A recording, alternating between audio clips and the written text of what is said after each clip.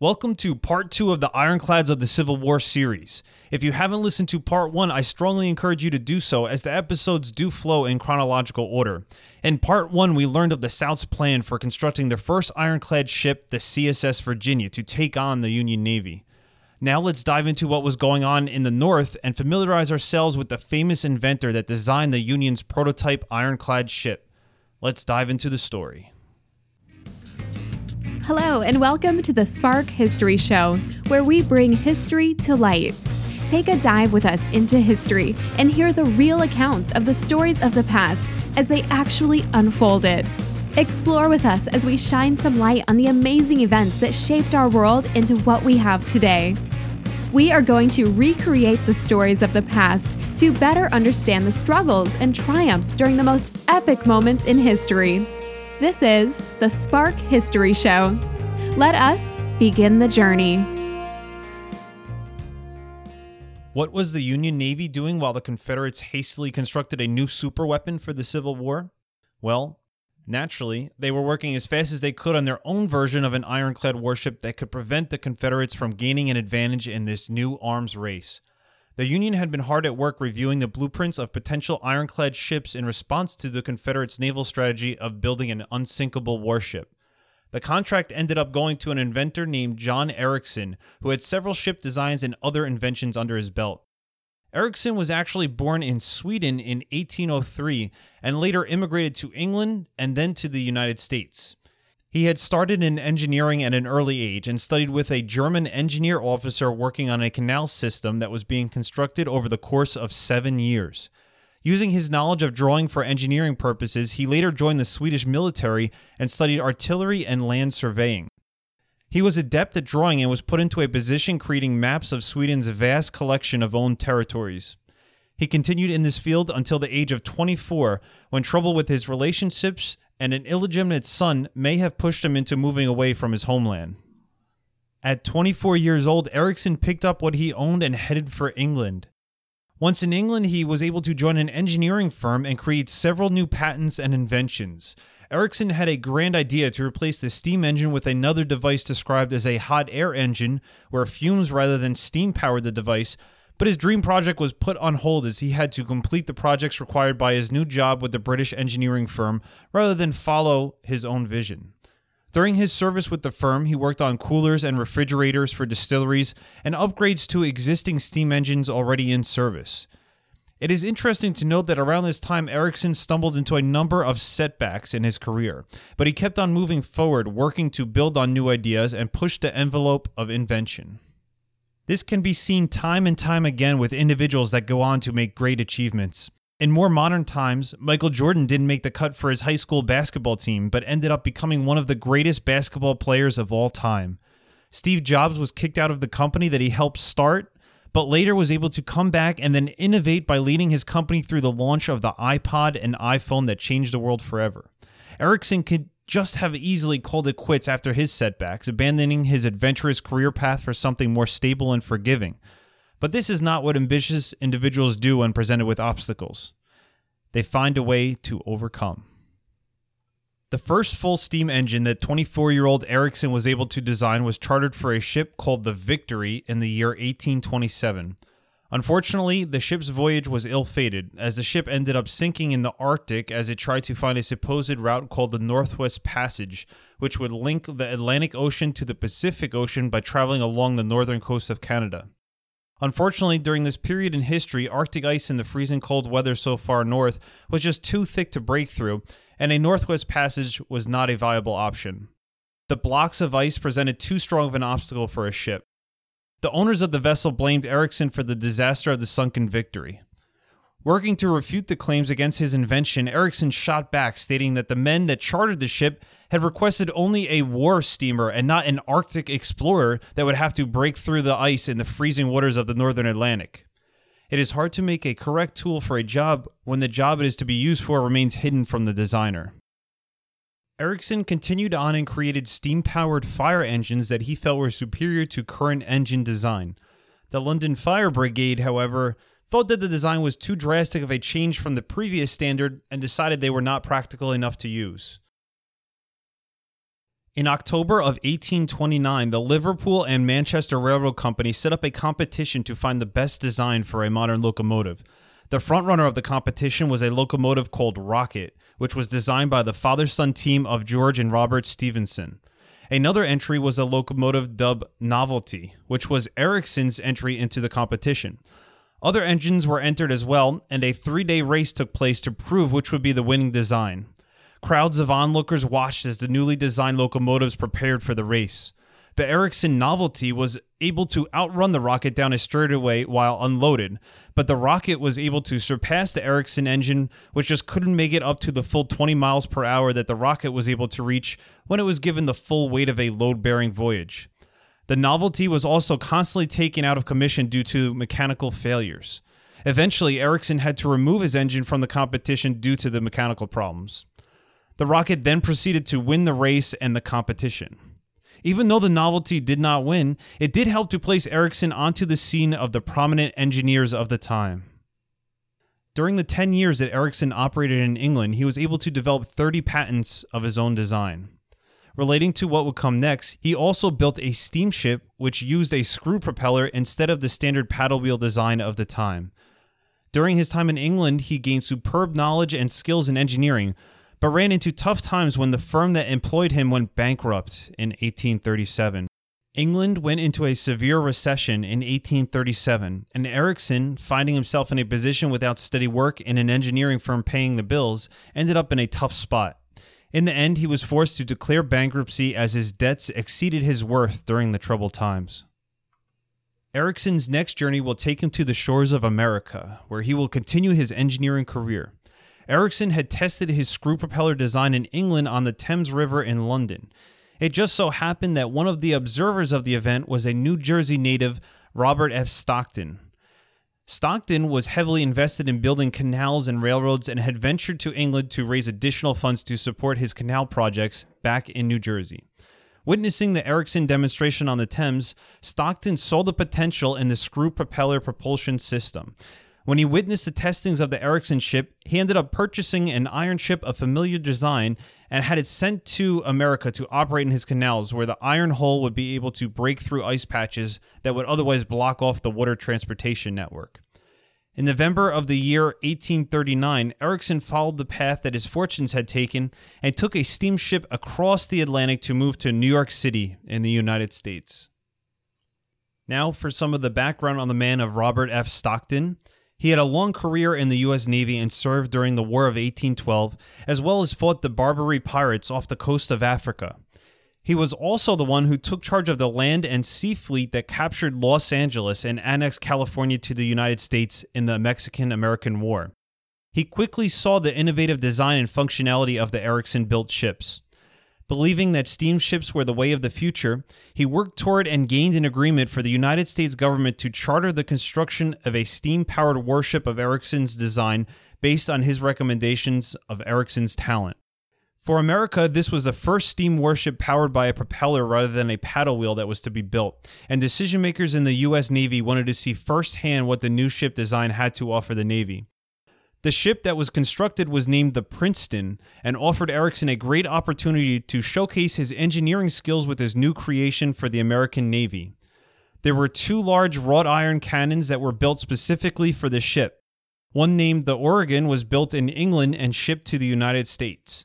Due to a dispute between the parties, the second gun was built in the U.S. by the order of Stockton and was named the Peacemaker. The cannon that shipped from England under Ericsson's supervision contained an additional manufacturing process where the breech, or rear of the gun, was wrapped in a reinforcing band of iron to further protect the barrel due to the large ordnance that would be fired.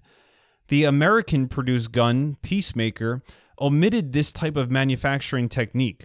The 2 12-inch guns were the largest in the Navy at the time and could launch a 228-pound cannonball at an estimated distance of 5 miles. The 164-foot Princeton was assembled, completed, and outfitted in 1843.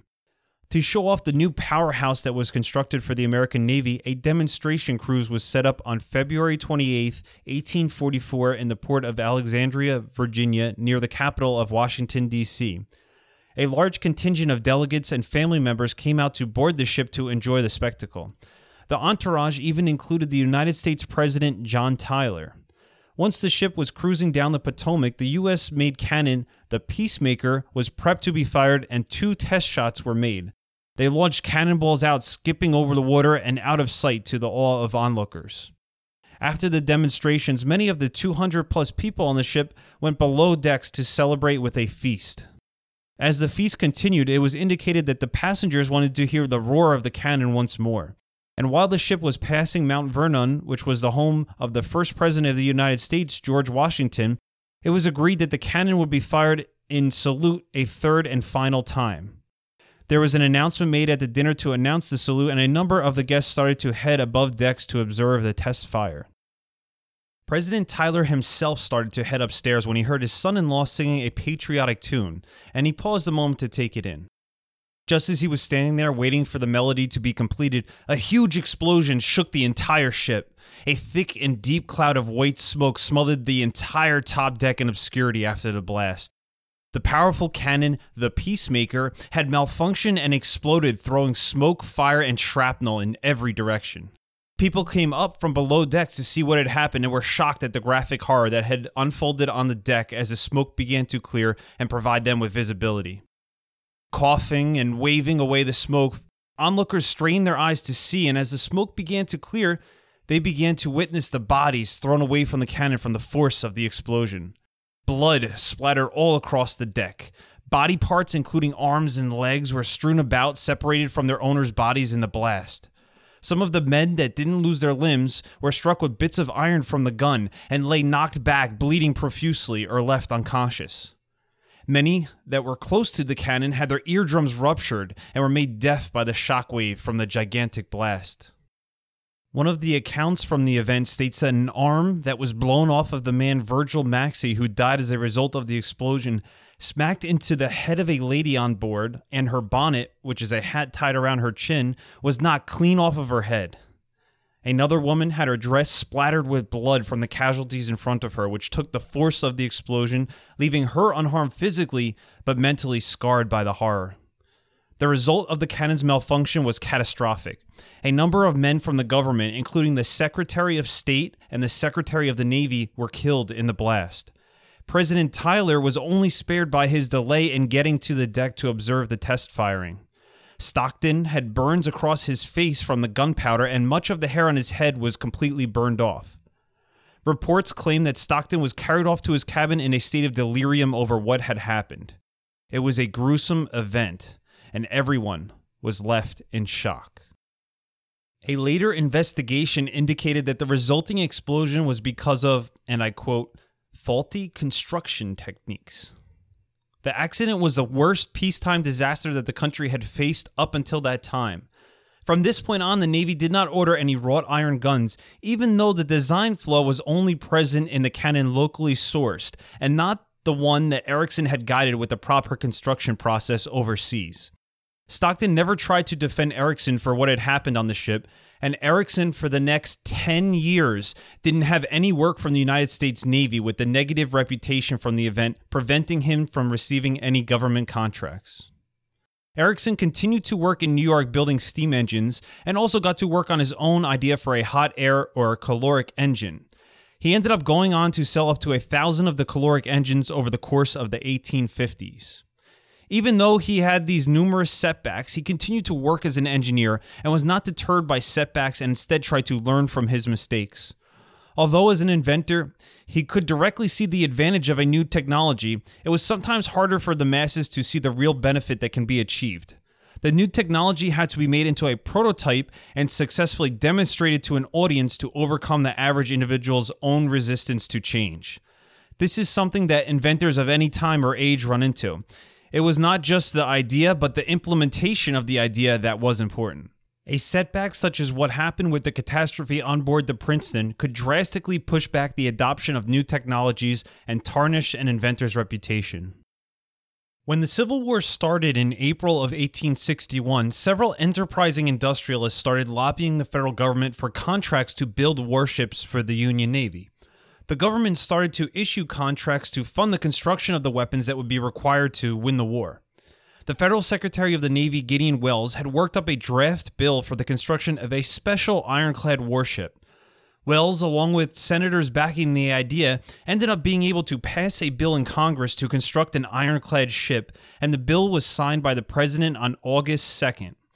The federal government was now obligated to sift through the private industrial organizations with designs and estimated costs for construction of the warship and find a suitable partner to create the ironclad. The bill appropriated $1.5 million for the construction of the new ship. If you remember correctly, the final design for the Confederate CSS Virginia was finalized on June 25th of 1861, and construction was already underway for the Confederate warship. The Union Navy just cleared the way to appropriate funds for an ironclad ship on August 2nd of the same year, and they didn't even have a set design in place at that time. The Confederates had a bit of a head start. They were already building their new naval weapon when the Union had just made the final decision that they would begin searching for an optimal design for an ironclad. Erickson was able to jump back into the scene for the federal naval contracts after avoiding them for years due to the distaste left from the USS Princeton incident because of a man by the name of Cornelius Bushnell. Bushnell had been working with the Naval Secretary Welles and had his own proposal for an ironclad ship called the Galena, which he believed would meet the government's requirements for an ironclad weapon of war. Bushnell was an industrialist that started out in the railroad industry with the New Haven and New London Railroad Company, and had ties to government officials whom he had lobbied regarding matters of the railroad as it expanded. In a couple of years, he had helped turn around the company to become profitable after being near bankruptcy. When the Civil War began, Bushnell was in charge of a shipyard in Connecticut, and he was working with a naval constructor, Samuel Pooke. He had worked with Pooke to establish the design for the Galena, but wanted additional input on the soundness of the design, and so he reached out to the colleague Cornelius Delamater, who ran an ironworks in New York City named Delamater's Ironworks. Delamater's Ironworks was a prestigious firm in New York which sold the bulk of marine steam engines in the United States at the time. Coming full circle now, Cornelius Delamater had worked with the inventor and designer John Erickson, and the two had done business in the past with boilers and propellers for ships. When Delamater reviewed the plans for the ironclad, he insisted to Bushnell that he should discuss the design with his close colleague John. This is how Erickson was brought into the picture. Not only did he review the Galena and inform Bushnell that he was not at all impressed with the design, but he also submitted plans for his own type of ironclad ship, which became what we know of today as the Monitor, with its low deck and single-mounted turret. Bushnell was so impressed by the Erickson design that he moved forward to pitch the idea to the government officials using the new Erickson design instead of focusing on his own Galena blueprint. Bushnell had a tough time pitching the eccentric Erickson design to the Ironclad Naval Board, which had the final approval on the project. The ship looked drastically different from the standard ship of the day, and many members of the board were extremely skeptical. Here is a famous quote from Captain Charles Henry Davis as he criticized the miniature model of the ship presented to the board. "Take the little thing home and worship it, as it would not be idolatry because it was made in the image of nothing in the heaven above, or the earth below, or the waters under the earth." Ouch. I think a simple no vote or an I don't like it would have sufficed. Erickson ended up having to go to Washington himself to help display the soundness of the design and sell the project to the Naval Board. In the end, the Naval Board agreed to the construction of the ship as an experimental design and stipulated in the contract that it was to be delivered in 100 days for a price of $275,000. The race was now on to build the ironclad warship for the Union Navy that could take on the Confederate vessel which was being produced to destroy the Union's blockade of the South. With the design for the ironclad ship approved, work began on constructing the experimental vessel. The ship that was being produced differed drastically from the traditional wooden ships of the line from earlier time periods. The length of the ship was to be 172 feet, and the width was to be 41 feet. But the ship was basically constructed as two different hulls placed one upon the other. The upper hull was essentially an iron raft that offered a flat deck surface just above the waterline, which acted as a platform for a central rotating turret built into the middle of the ship. The turret enclosure protected the cannons of the warship and offered a high point above the deck to get a nice trajectory for the cannons to launch their projectiles. The hull was shaped in a standard elliptical design, being rectangular in the center and then tapering off into rounded triangular points at the ends. The flat iron deck would also contain a small box pilot house sticking up near the bow where the navigation of the ship could be determined with a clear line of view. The top of the flat deck was only about 1.5 feet above the actual waterline. This style was completely different from the wooden ships of the past, which had decks significantly higher than the waterline to manage rough seas. The sides of the deck on a normal ship would be like a wall facing the enemy and have gun ports in them for a broadside of cannons that could attack enemy ships. The second part of the hull is a lower portion consisting of an iron fortified hull that was more traditional in design and would house the majority of the workings of the ship. This part of the ship was less heavily protected as it was entirely below the waterline and was not open to direct fire. The upper and lower hulls of the ship were connected by what was called an overhang. This was a pine and oak wood reinforced with iron wrapping around the sides of the raft-style top hull of the ship and went down to several feet below the waterline, which overlapped the bottom of the hull coming up from below. Looking at images of the two hull parts connecting, it reminds me of the way an aluminum cap on a glass tea bottle tightens around the bottle below it. The top of the cap has a similar flat surface as in the flat ironclad deck and the overhang. Well, the overhang would be the sides of the cap coming over the edges of the top of the glass bottle. The seal is watertight and the cap protects the lip of the glass bottle and the contents inside. That is, until you want to quench your thirst. The turret was the main part of the warship. It contained two 11-inch Dahlgren guns and their crews and was fit to battle an enemy ironclad. The turret was a bit cramped inside with the gun crews as it was only 21 feet in diameter and contained a number of men working to maintain the cannons and fire on the enemy. The walls of the turret were decked out with 8 inches of iron plating, which extended to 11 inches around the vulnerable gun ports. The circular shape of the turret design would also deflect some of the force of a cannonball, similar to how the Southern Merrimack would deflect shots with the inclining angle of its outer wall. The entire turret rested on 10-inch in diameter ball bearings, which enabled it to be turned by a small steam engine on board the ship, allowing it to fire in any direction required. The rotating turret is now a standard design on all modern naval warships, but on the Monitor, it was a novelty feature. There were 4 hatches in the turret that allowed the crew access to the area below decks where all the standard quarters of a ship were housed. The only significant targets presented to the enemy were the heavily fortified turret and the small pilot house in the front of the ship, both of which were significantly above the waterline. Air vents were used to ensure that the men would have sufficient breathable air while enclosed below decks on the ship. The gun ports also had iron shields that would swing down into place to cover the firing hole while the weapons were being reloaded. The cannon themselves were shaped in the same way as a glass soda bottle, where the breech or rear of the gun was reinforced with many additional bands or layers of iron, causing it to be much thicker on the back end. This allowed the gun to fire a significantly greater charge without having it explode in the operators' faces. Sounds like a feature that the gun crews didn't mind having.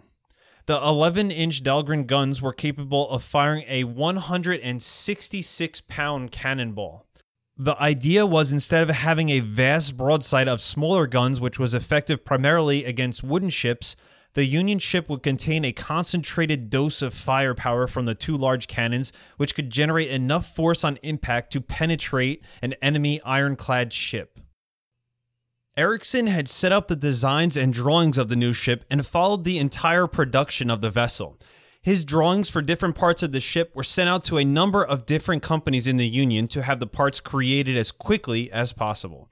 The North had the significant industrial production centers of the country, and unlike the South, had many options and companies within the New York area to assist with building parts of the ship.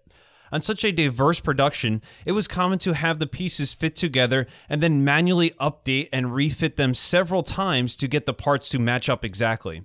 It was said that Ericsson's designs were so accurate that even though the parts were made hundreds of miles apart, they were able to fit and snap right together without having to do the significant custom fitting of the objects once they arrived. Work began on the keel of the ship on October 25, 1861 in Greenpoint, Brooklyn, New York. 175 men toiled away in the naval yard, piecing together the ship as the parts arrived. The ship would be propelled by a 9-foot in diameter screw propeller with 4 separate blades to give the ship the oomph required to move the Iron Hulk. Due to the armored deck with limited target points open to the enemy, no method of sail was to be used. There were 2 separate steam-powered boilers that would power the propeller, and they were located below decks under and behind the main turret structure in the middle of the ship. The 2 separate boilers, both connected to the one existing drive shaft and under full steam, offered a force of 320 horsepower. 320 horsepower. To give you a frame of reference to how far we have come from then in terms of technology, a modern-day V6 Chevy Camaro has about 320 horsepower. A modern-day naval destroyer has about 100,000 horsepower and can reach speeds of up to 30 knots on open water. The 320 horsepower that Ericsson's design boasted was designed to enable it to reach speeds of up to 8 or 9 knots, which is what was required in the production contract. The experimental vessel was set to carry up to 100 tons of coal to use as fuel, which enabled a voyage of up to 8 days before having to stop and refuel. This new monstrosity of a warship that was being created needed a name. On January 20th of 1862, the Union Naval Secretary reached out to Ericsson to determine if he had a favored name for the vessel that was nearing completion. Ericsson replied with the following letter. Sir, in accordance with your request, I now submit for your approbation a name for the floating battery at Greenpoint. The impregnable and aggressive character of this structure will admonish the leaders of the Southern Rebellion that the batteries on the banks of their rivers will no longer present barriers to the entrance of the Union forces. The ironclad intruder will thus prove a severe monitor to those leaders. But there are other leaders who will also be startled and admonished by the booming of the guns from the impregnable iron turret. Downing Street will hardly view with indifference this last Yankee notion, this monitor. To the Lords of the Admiralty, the new craft will be a monitor, suggesting doubts as to the propriety of completing those 4 steel-clad ships at $3.5 million apiece. On these and many similar grounds, I propose to name the new battery Monitor. Your obedient servant, J. Ericsson. When we think of the term monitor today, we think of it in terms of keeping an eye on something. Say, for example, a heart rate monitor keeping tabs on a patient's heartbeat. We might think of a monitor as a computer display where our eyes monitor what actions we are performing within the device. When Ericsson was using the term monitor, it could be thought of as a ship that would be monitoring the Navy's rivers and harbors from the rebellious South. At the same time, if you listen closely to his letter, Ericsson's main point strove to convey the impact on perception that his new invention will have. Yes, the vessel would be able to guard the rivers and the harbors, but it would also put fear into the Southern Rebellion and its leaders. It would show the British, which he referenced in stating the Lords of the Admiralty and Downing Street in his letter, that their own ironclad ship designs were underwhelming compared to America's version. The name was accepted, and on January 30th of the year 1862, the newly manufactured Monitor launched out of dry dock in Greenpoint, Brooklyn, New York, and successfully floated in open water, passing the first test of seaworthiness. Work also continued on the ship after it entered the water. The Union was able to quickly assemble a crew of sailors totaling 57 men, as many were eager to volunteer for service on the new superweapon. The original Union contract had requested that the Monitor be completed by January 12th. Although it was launched past that date, it was still a great engineering feat to design and launch a completely new model of warship in such a short time frame of only 118 days. Since time was of the essence and the late launch stressed the situation even more, the Monitor was not able to undergo standard testing and was looking to be sent directly to Hampton Roads and towards the Gosport Navy Yard. Hampton Roads is a term for a body of water near Virginia and the surrounding land in southeastern Virginia and northeastern North Carolina, where the local rivers have their outlets to the ocean. The Hampton Roads area connects on the northern side into the Chesapeake Bay, which provides access to 6 separate states by way of water. Sailing into the Hampton Roads area from the Atlantic Ocean and then up the Elizabeth River into Virginia, the Union ship could reach the Naval Yard in Norfolk, Virginia. The main mission was to destroy the Naval Yard dry dock, preventing the South from constructing more ironclad ships that could take on the Union Navy. On February 19th, the Monitor steamed down the East River of New York City to the close-by Brooklyn Naval Yard. It arrived later than the appointed time as there had been a mistake in setting up the steam cutoff valves on the ship, which limited the Monitor to about only half of its normal speed. Basic tests were able to be performed once the vessel was in the water and officially commissioned as a U.S. Navy ship on February 25th, 1862. The final adjustments were being made on the ship, and the vessel was loaded with ammunition and food stores for the journey it was about to undertake. It was quickly discovered that the rudder was not functioning properly when the ship again set sail south down the East River near New York City. The ship would only move in a zigzag fashion and was not able to create forward motion in a straight line. It zigzagged between Brooklyn on one side of the river and then New York on the other. Eventually, the hindrance in the control of the rudder led to the ship smashing into the riverside business New York Gas Works, and the ship ground to a full stop. The captain of the ship decided to have the Monitor towed back into port to fix the issue, as they were unable to operate with the current status of the rudder.